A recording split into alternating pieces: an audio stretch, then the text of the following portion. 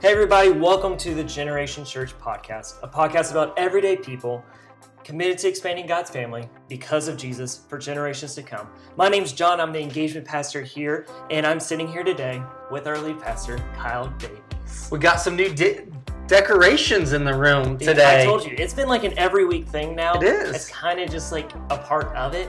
I feel bad for people when it's just going to stop, especially now that they can watch live and actually see what we're talking about. Well, see, Hannah is contributing to our set. We have added a, national part.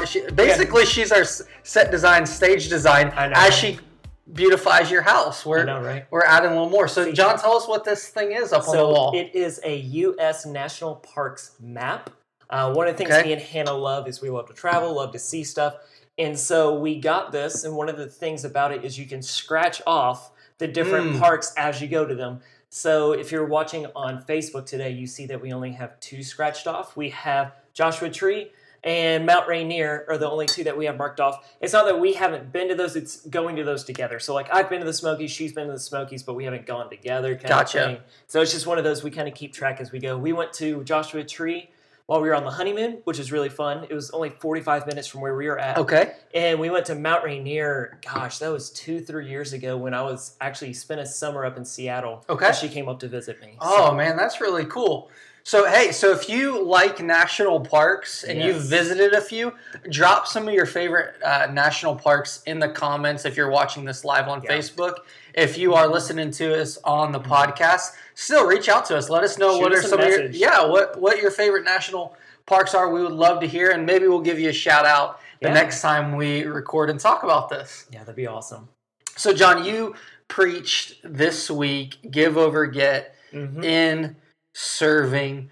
So talk to me a little bit about, as we have gone through Give Over Get, when I gave you this kind of topic, this section, were you excited? Were you like, I can't believe Kyle gave me this one? Tell me just kind of your reaction as you processed Matthew 20, Give Over Get, and serving. I just thought, like, for me, it was just a kind of a smooth fit. And it was also really cool because it's a lot of where I've spent some of my time here at Generations, because a lot of what I've been able to do as the engagement pastor is really how are people engaging with the church, and are they finding their place? How are they connecting with the body of people? Are they finding a place to serve, a community group? Do they feel like they're growing in their place here, a part of the family? And it's cool because in the passage you gave me in chapter 20 of Matthew, we start off with this parable that Jesus goes into, talking about the workers in the vineyard. I know we're going to get into some more details about that, but it was more of we were able to take a week and look at how are we able to live out Give Over Get in the ways in which we serve. Okay. Well, it'll be interesting to reevaluate some of this passage. You went back into Matthew chapter 19, and but I'm gonna tease that a little bit here, but I think it's important.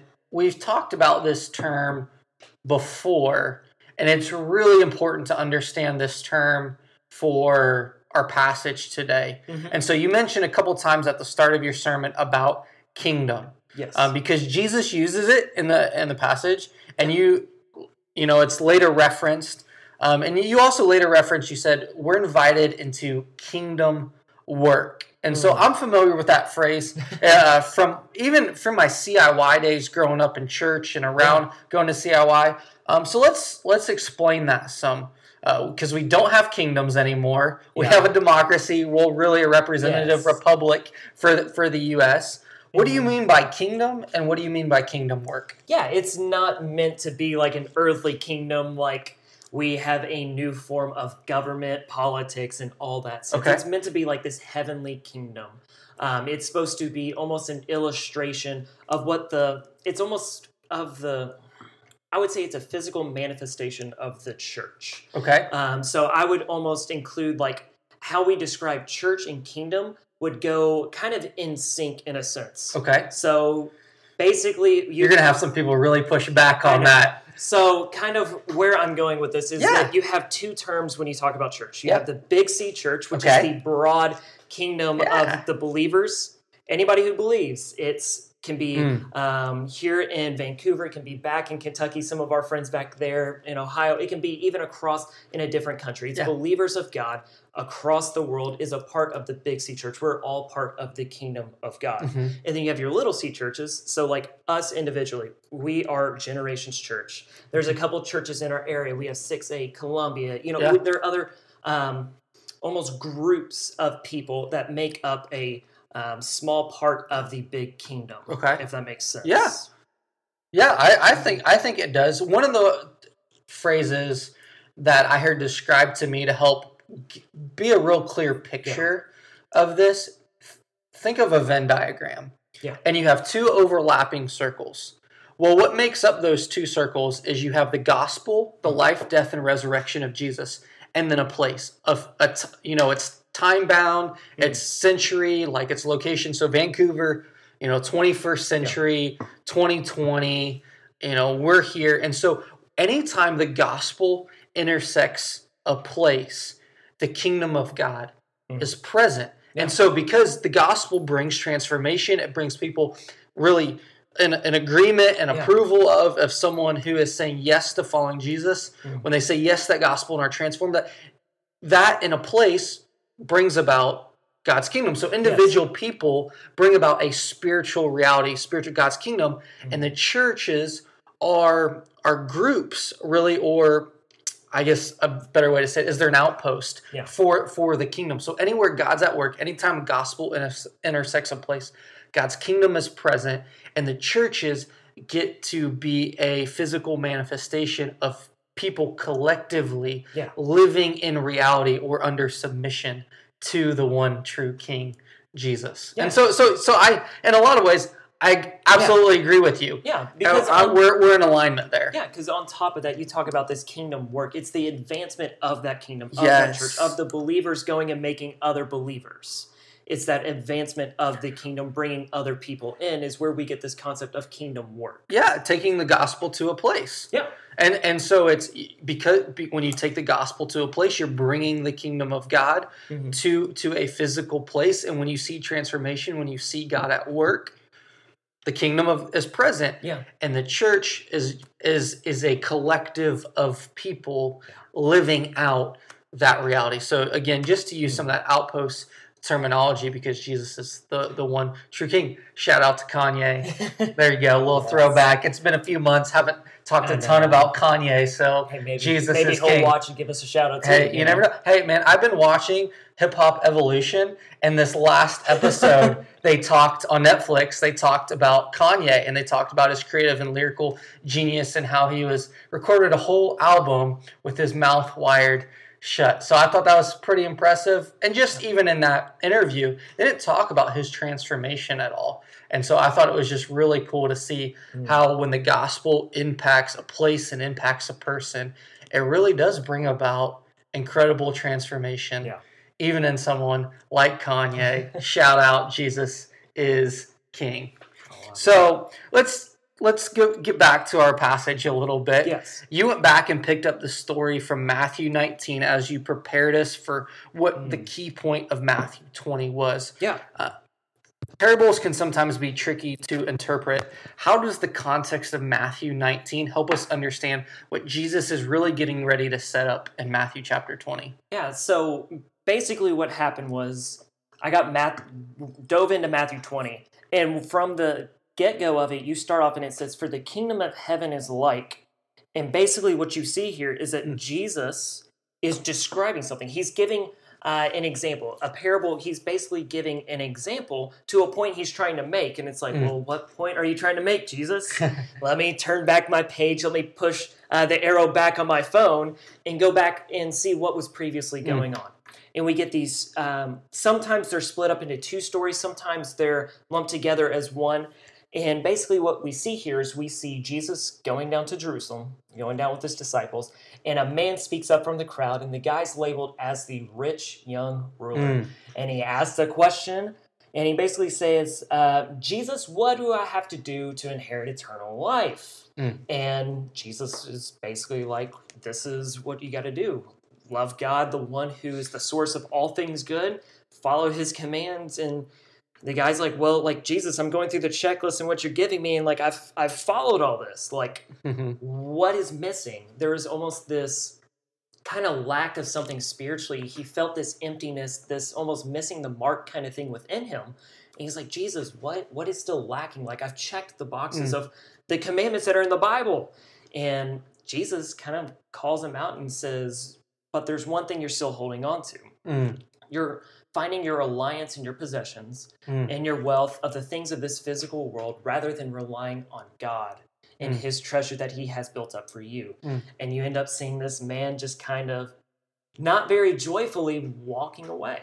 And he's upset, and there's this internal struggle he's having, because Jesus goes on to say, like, it's tough for a rich person to get into heaven. It's because there's such a temptation there that it's easy to go out and buy the things you need. It's easy, like, when you have a need and you have the money to take care of that need, like, it's just kind of done, and you don't have to find, like, there's that temptation that's just kind of there to just rely on your money, rely on your wealth, rely on your work ability to get you the needs in which you need met.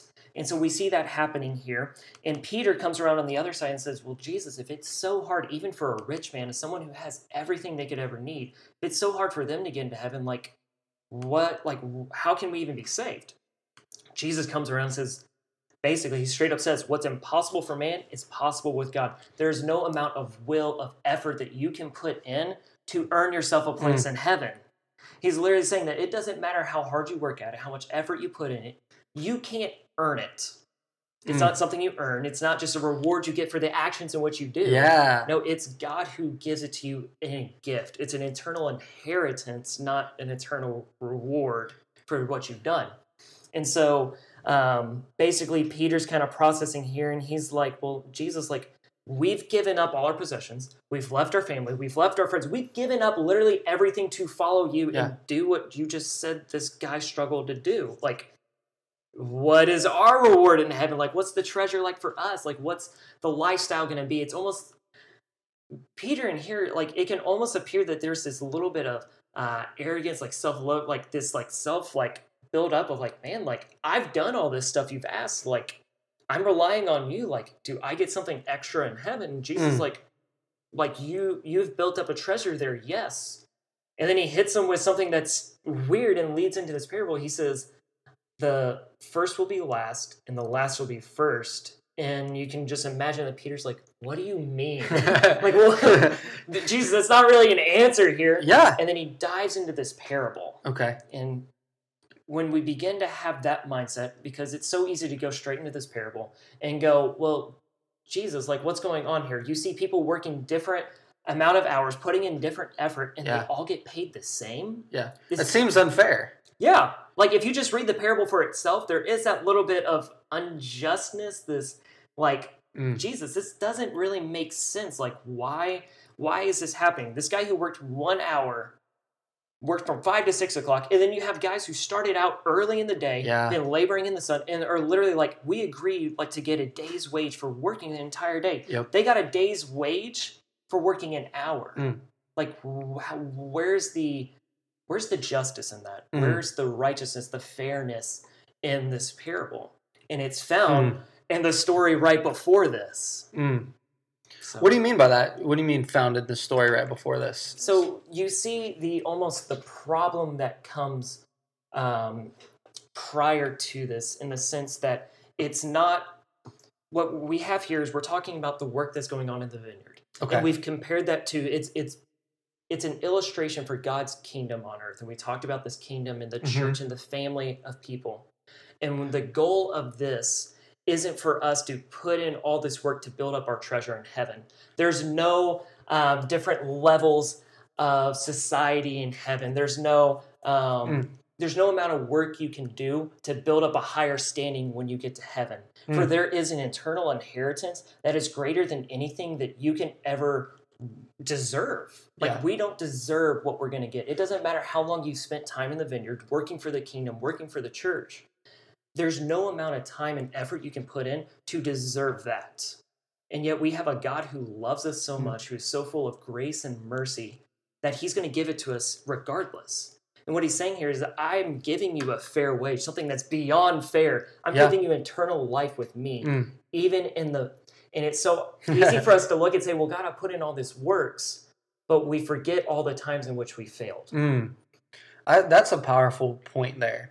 Is we sounds like you're saying is like we can get really self-absorbed and consumed with what we're doing right and assume that what we're doing right is what is only getting really counted and looked at. Yeah. And I love the question in the parable. It says, are you jealous, because I'm generous? And at the root cause is the fact that Jesus has even invited us to work on his behalf to advance his kingdom and be part of what he is doing in the world, which means we have a right relationship with him and thus a right relationship with God, is grace at its highest level, is being merciful to us when we don't deserve it. Because you go back in Matthew chapter 19, and it's like the disciples, they hear all this about the rich young ruler, and just go back to the other question that's asked. It says, so then who can be saved? Yeah.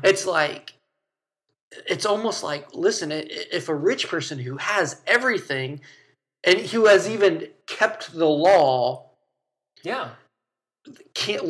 doesn't quite understand what salvation is, which means being, put into God's kingdom. It's like, man, then who is that? And it's like, yeah, that's exactly the point. Yeah. Jesus is on his way to Jerusalem to die for them, something that they didn't deserve.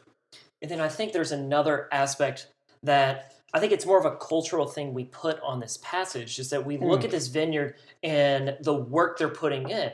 And it's almost like, they're putting in this work to earn a wage. And no, that's not the kingdom work he's talking about here. The kingdom work is what we talked about earlier, is taking the gospel to others, to expanding the family, bringing other people in and inviting them in to the vineyard, into the kingdom, into the family in which we talk about. It's not about earning the wage. It's bringing in others. Yeah, well, and it's like you go back to that rich young ruler and the disciples, and they have all this preconceived notion about all these dividing lines, that there's all these barriers and separations of class of people. Yeah. And that's what I loved about what you were saying, really, as you brought out the key points of this parable, is it's like the fact isn't who is first and who is last. It's just that you're in. Yeah. Like quit trying to, size up, assess, evaluate the status of others. Just be glad that people are working alongside of you. Because, as more people join the work field, it's like, technically it makes the work easier. Yeah. It's like you got more people, you can accomplish more. There's a higher level of success, and it's like, man, quit trying to look at yourself and size up and assess everybody else. It's like, just be glad there are more people working rather than really being selfish of all sweet, we're the only workers, and look at all them poor people and that distance created. Because again, the rich young ruler, again, he's probably thinking there's some divisions. The disciples are probably even thinking. Yeah. And that's why I love that this followed, I don't know if it was intentional or unintentional in the way in which it worked, but it fell after a week in which you talked about how to give and live generously in our relationships, of how to quit looking and identifying who's my neighbor and making almost that checklist of what it means to be a neighbor, and saying, no. How can I just be a neighbor rather than assessing who deserves for me to consider them to be a neighbor kind of thing? And so I love almost that transition, because it's like, man, if we're truly just being a neighbor, we're looking to expand the family. And it doesn't matter when someone comes in. We're just glad that they are in. Well, and it's been cool to follow this series. And I'm going to be honest, some of this was like, ooh, I think this will flow really good. And some of it's like, some of how it's flowed has been absolutely, completely a God thing. I didn't plan it. And just to think about, we started with the conscious choice to say, give over, get. And then the motivation of becoming a give over, get person, where it's just instinctual. Yeah. And then seeing how that applies. And it applies to our relationships, and then how we serve and how we work to advance, the gospel, the good news about Jesus' life, death, and resurrection, how he's done that for us, and then how that plays out in our finances. And so we talk about the relational, basically think about your time, your talent, your treasure, the three kind of churchy T's. If you've been around that before, you've heard those, and it's like really it takes time.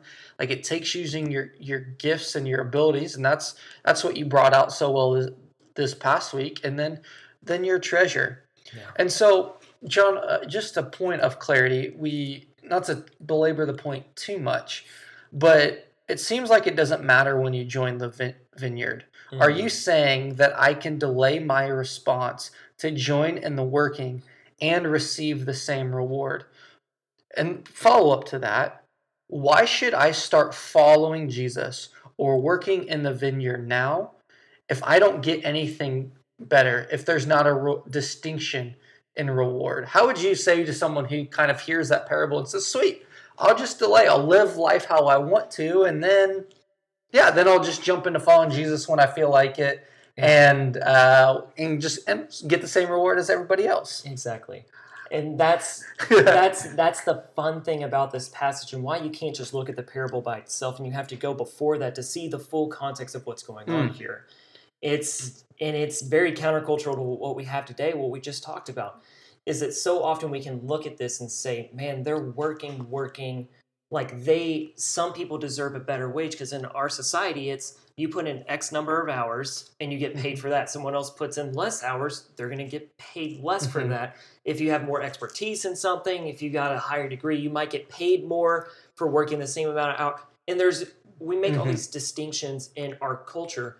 But in here, what's happening, rather than it being this consumerism, like we put in this so we deserve to get this kind of thing, rather it's all about building up the treasure for others, not building it up for ourselves, but building up in others that they are able to receive the treasure themselves, that we all get the same treasure that none of us deserve. We should never get to a point in saying, I've done X amount of hours, I've put in this much effort, I've willed it this much that I deserve the treasure of eternal life. We never deserve it. We never earn it, and we can never get it for ourselves. It's impossible by the will of man, but it's possible because of God, because of his love and his grace. And this is why we invite people to jump in like as soon as you can. Because what we want to see is it's not to advance your status in heaven. Rather, it's to expand the family that gets to join you in heaven, in the new heavens and new earth. Basically, the kingdom work is rallying and bringing in as many believers as you can who will go and get more believers themselves and then believers of their own. And so that the family, when we spend eternal life with God, is just so humongous that we just see people from all walks of life, from all parts of our world, from different countries, different nations, who look different than us, speak different than us, have different backgrounds than us. It's not a matter of assessing, saying, well, these type of people should be in. It's everyone is invited in. And we see that in the landowner. He keeps going back and saying, man, have you not received work? Like, come join us. Come join us. And it's never, he only invites the people there in the morning. He's inviting people constantly. God's going to continue to invite people in. How are we going to respond to that? Yeah, I think it's well put and well said. And I'm sitting over here flipping through my Bible, and I was drawn to Philippians, and there's a couple different passages in Philippians that I think about this topic and this idea of, let me just kind of push off following Jesus, because I can do some other things now that may seem more pleasurable. I get more satisfaction. Yeah. And I think what you at the point is, I just said the word there is satisfaction. It's like at the end of the day, it's like where do you find your satisfaction at? Yeah. Ultimately, like where is your hope, and where are you finding your sense of identity and sense of purpose from? And I love what Paul says, is because Paul lays out just all his credentials, like all the things he's good at, all the things that in his day people would have taken pride in. And I think we have to look at ourselves and say, like, is the reason we're putting off following Jesus because we have some things that we want to take pride in, or we want to boast in, or we want to do, and then again almost automatically assume that we're promised tomorrow, and then can jump into following Jesus. And again, we're not promised tomorrow, but we can boast and we can have all kinds of this pride and these things that we think are valuable, especially in our own day. Yeah. And what I love what Paul says is in chapter 3, he says, "But everything that was gained to me, I've considered to be lost because of Christ. More than that, I also consider everything to be a loss in view of the surpassing value of knowing in Christ Jesus, my Lord. Because of him, I've suffered the loss of all things and consider them filth, so that we may gain Christ and be found in him, not having a righteousness of my own from the law, but as one through faith in Christ, the righteousness from God based on faith. My goal is to know him and the power of his resurrection and the fellowship of his sufferings, being conformed to his death, assuming that I will somehow reach the resurrection from among the dead." Talking about that eternal life and that eternal reward. And I love what Paul just does right there. He says, my goal is to know him and the power of his resurrection, and just recognize that, some of us may be at work in God's kingdom a little bit longer. Yeah. And there may be suffering, there may be hardship. Again, we live in a pain-adverse, suffering-adverse culture. We don't like it. So the idea of, let me delay, have a little more satisfaction, a little more pleasure, to then receive essentially the same reward later. It's like that appeals to us. And what Paul says is, no, when you suffer in the same way that Christ suffered, is there's an identification, there's a unification there. And it's actually what actually makes us to be more like Jesus is the fact that we can take things that the world is say is good and say, actually, Jesus flips that upside down. What is good is Jesus, and I will suffer for his sake, meaning I will, again, work and advance his kingdom, even at maybe my personal cost, to temporary satisfaction, temporary applause, temporary control or power in this world. And so, and again, what Paul says, he says it's actually better to know Jesus than to know all those and to achieve all those other things. Because, you get to the core of it, and really just one of almost the blunt truths of it is the longer and longer you wait to really commit yourself into the family, to being a part of the vineyard of the kingdom work, that means it's the potential of less opportunities for you to invite other people into the family. You miss those opportunities to bring other people alongside you and see them grow with Jesus alongside you. Yeah. And one of the things that I was going through a training this morning, I thought it was really interesting because they took us to Matthew 28 and talking about the Great Commission. And there's this little part before it. It was almost a reassuring part, is you see the 11 disciples. They're going up to the mountain to go see Jesus right now. And it said they saw Jesus, and some of them started worshiping, and some of them doubted. And then Jesus leads into his Great Commission. He says, all authority has been given to me on heaven and earth. Go into the world, baptizing in the name of the Father, Son, Holy Spirit, making disciples, and teaching them to obey everything. He says, I'm going to be with you till the end of time. You do this. What's interesting to notice is that even some of his disciples were struggling when he gave them this message. He says, go into the vineyard, go into my kingdom, go into the world and advance it.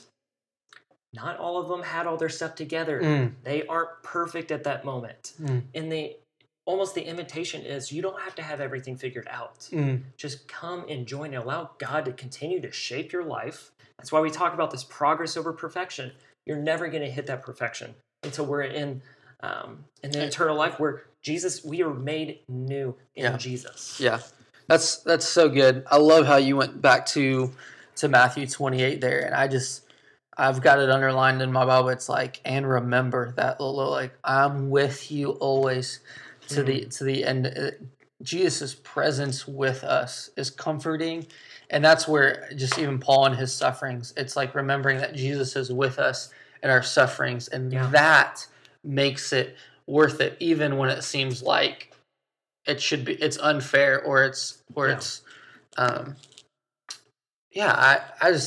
as you got to talking about the progress over perfection and the journey and the spiritual journey, I go back and I think to just personally, it's like one of my greatest regrets at 28 years old, father, husband, like pastor, is like, I wish I would have taken more time to understand what it truly meant to follow Jesus in my high school years, because I was just flat out, I was such a poor witness.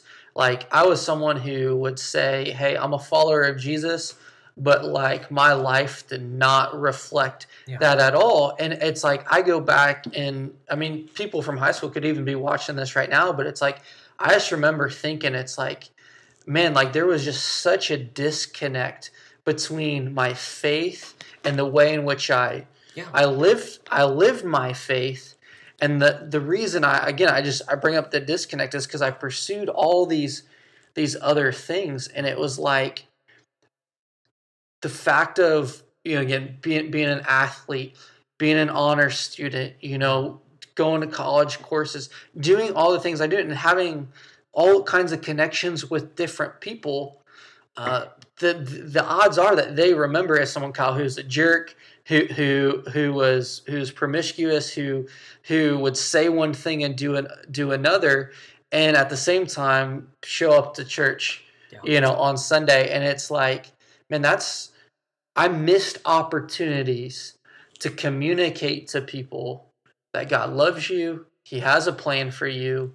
He hasn't forgotten about you, and he proved that in Jesus. And while I may have cognitively known it, and I could have given you some of the answers back then. I could say it like, the gospel is like, I did Bible Bowl growing up. It's like I could do all those answers and give those things, but I was unwilling to sacrifice a level of prestige or in what the popularity thing in high school.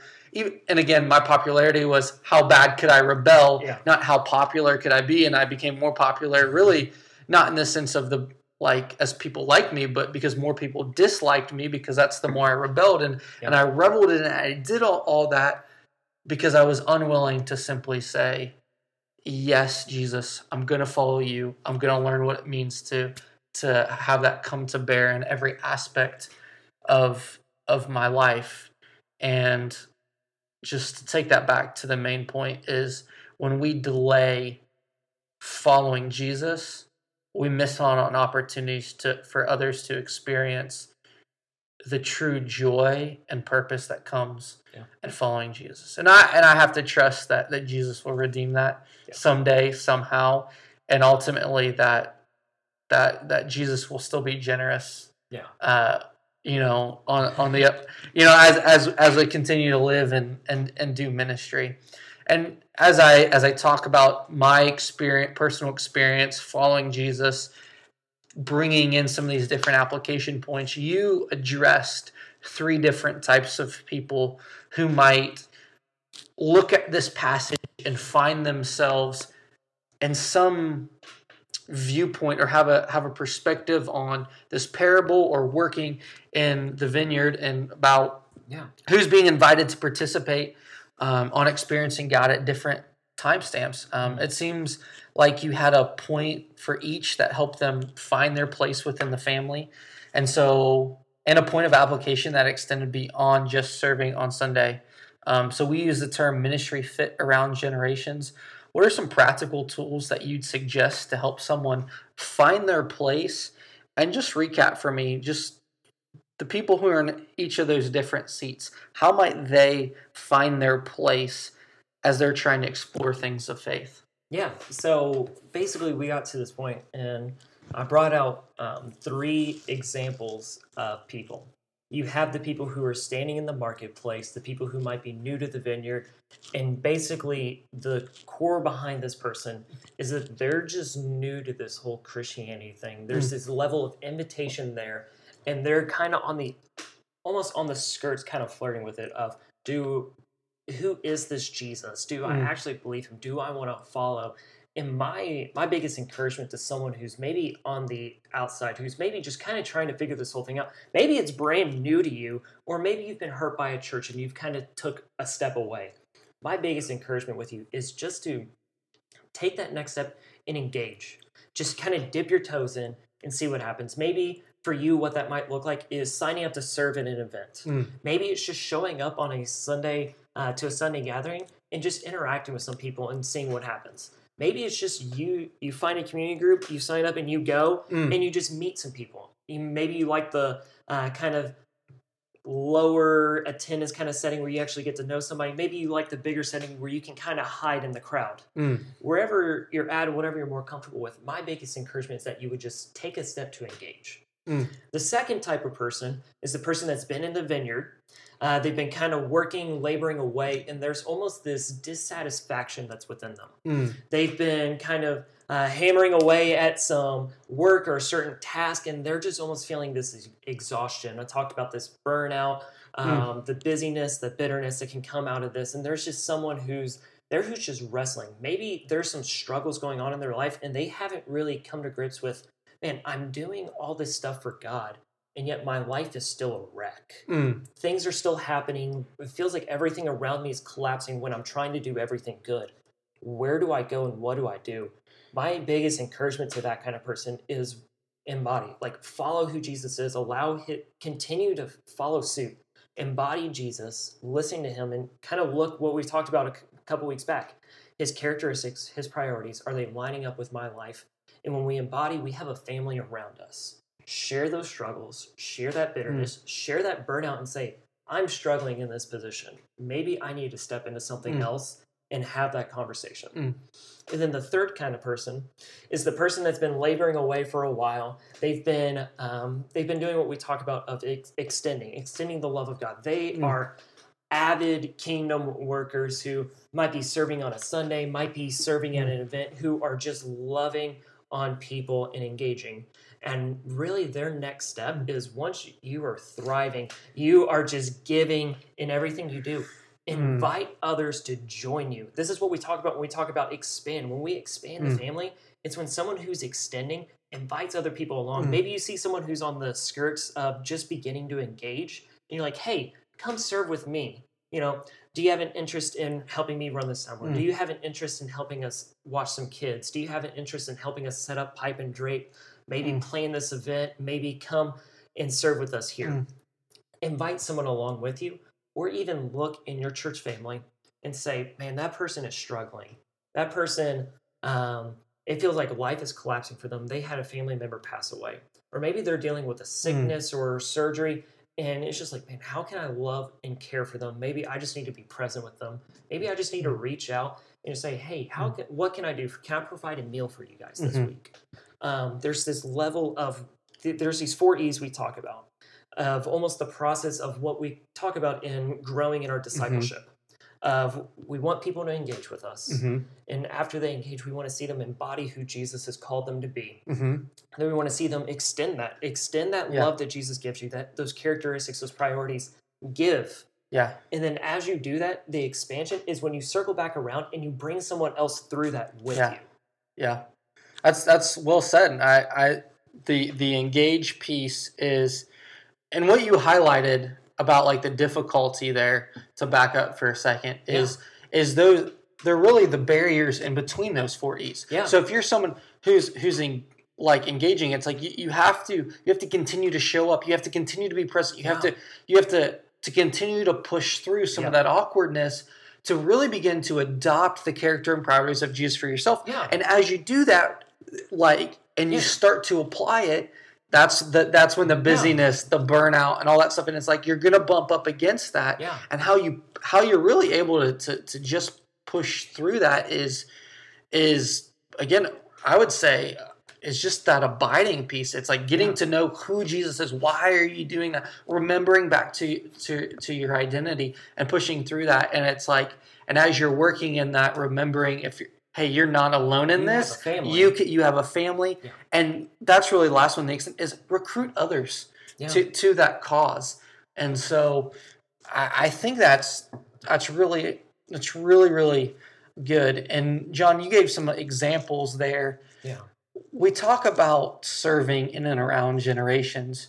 Yeah. What are ways that people might use their gifts and abilities to serve that don't necessarily, maybe people are really locked into kids ministry, worship ministry, Sunday things.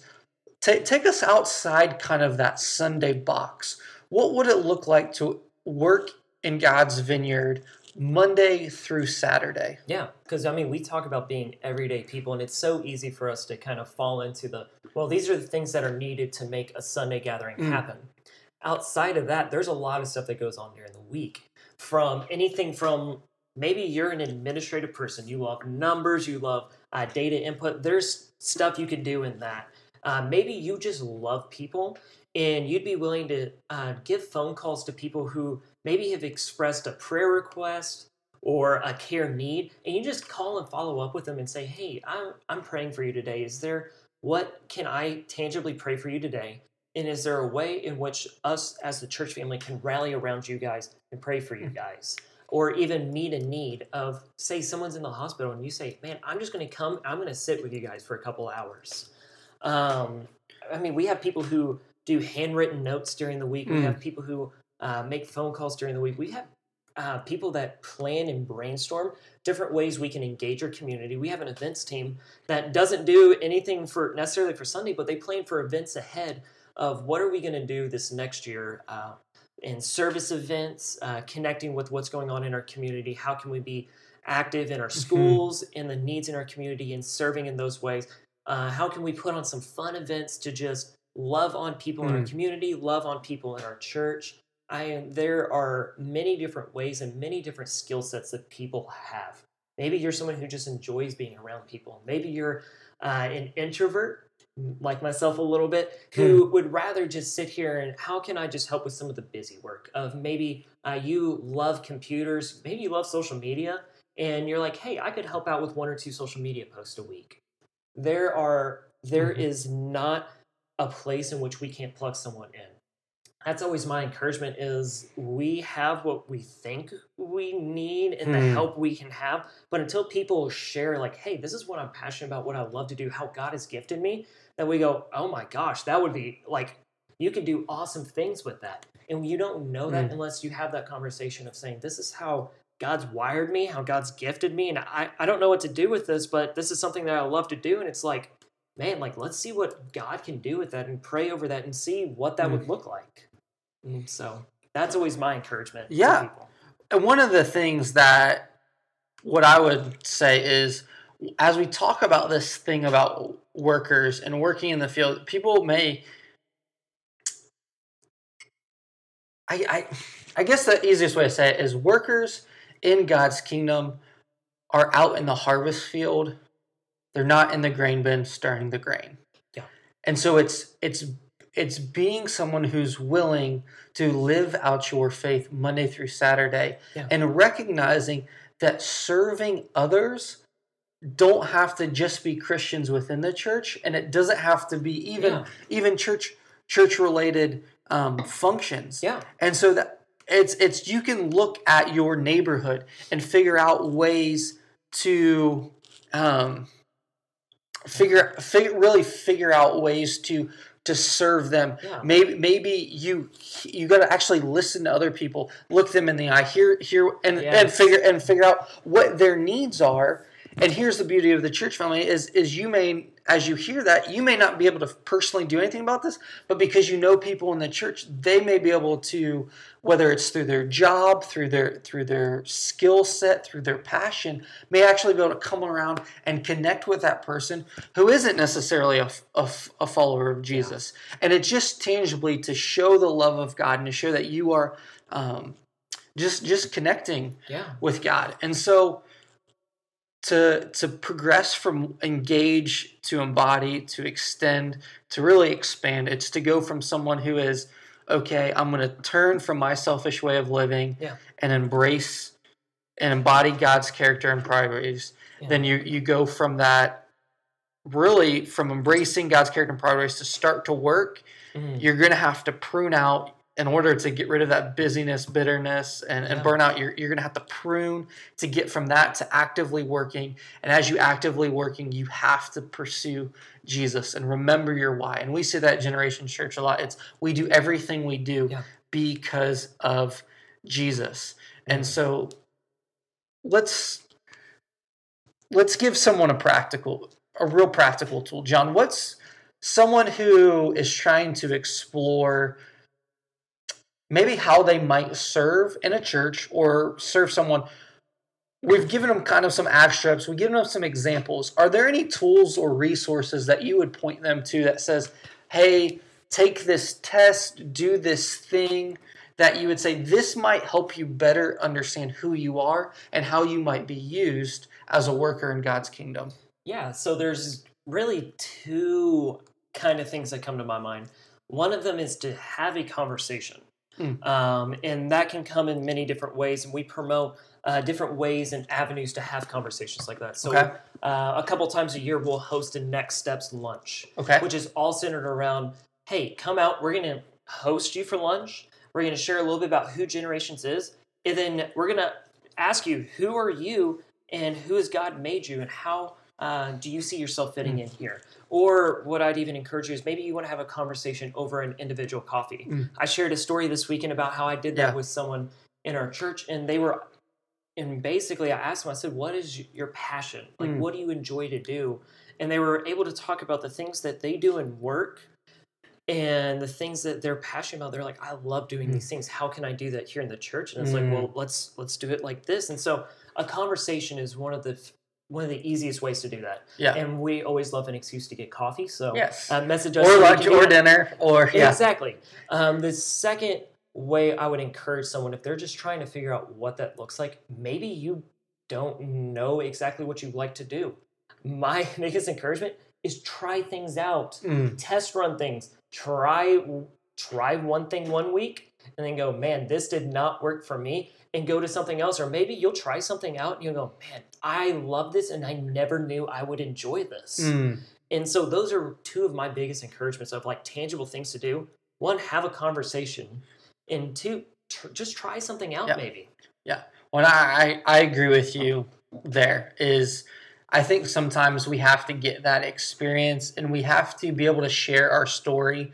And again, that's just one of our values at Generations is we do want to hear your story. We want to hear your background, your experience, what you've been through, because that may actually be helpful to someone else. One of the old acronyms that I heard is figure out your shape. And so that's identify spiritual gifts, what's your heart, which is the passion piece. What are your just abilities? What's your personality? And then what's your experience? So what type of things have you helped out with in the past? Do you find yourself when you're on a team, taking more of the administrative? Are you the detail? Are you someone who goes and orders things? Or you find yourself, you like to stand up and like, rah, rah, let's go get them. Like, let's take the hill, like lead the charge there. Like, as through those conversations and through you trying those things out with our team leaders, we will be able to help you find your shape for the ministry fit at Generations Church. And what's cool is that doesn't just apply to Sunday, as we've stressed. And I want to make sure that's loud and clear here. Is it's not just Sunday. It's as you leverage your gifts, skills, and ability, you will be able to help people throughout the week. And really, again, the workers are out in the harvest field. The harvest field, in the metaphorical sense, for the church is those outside Sunday morning, outside those four walls, where people live, work, and play. And so maybe that's helping someone find a job. Maybe that's helping someone repair a roof or do some electrical. And you serving them in that way is actually the first step at inviting them to be engaged and connected to the church specifically because you want to see them trust and follow Jesus. Thanks for joining us on today's podcast. Please subscribe. Also, we'd love for you to share this podcast and our other social media with your family and friends. This will be a great way to hear our weekly teaching and additional conversations we're having around Generations Church. Thanks for joining us.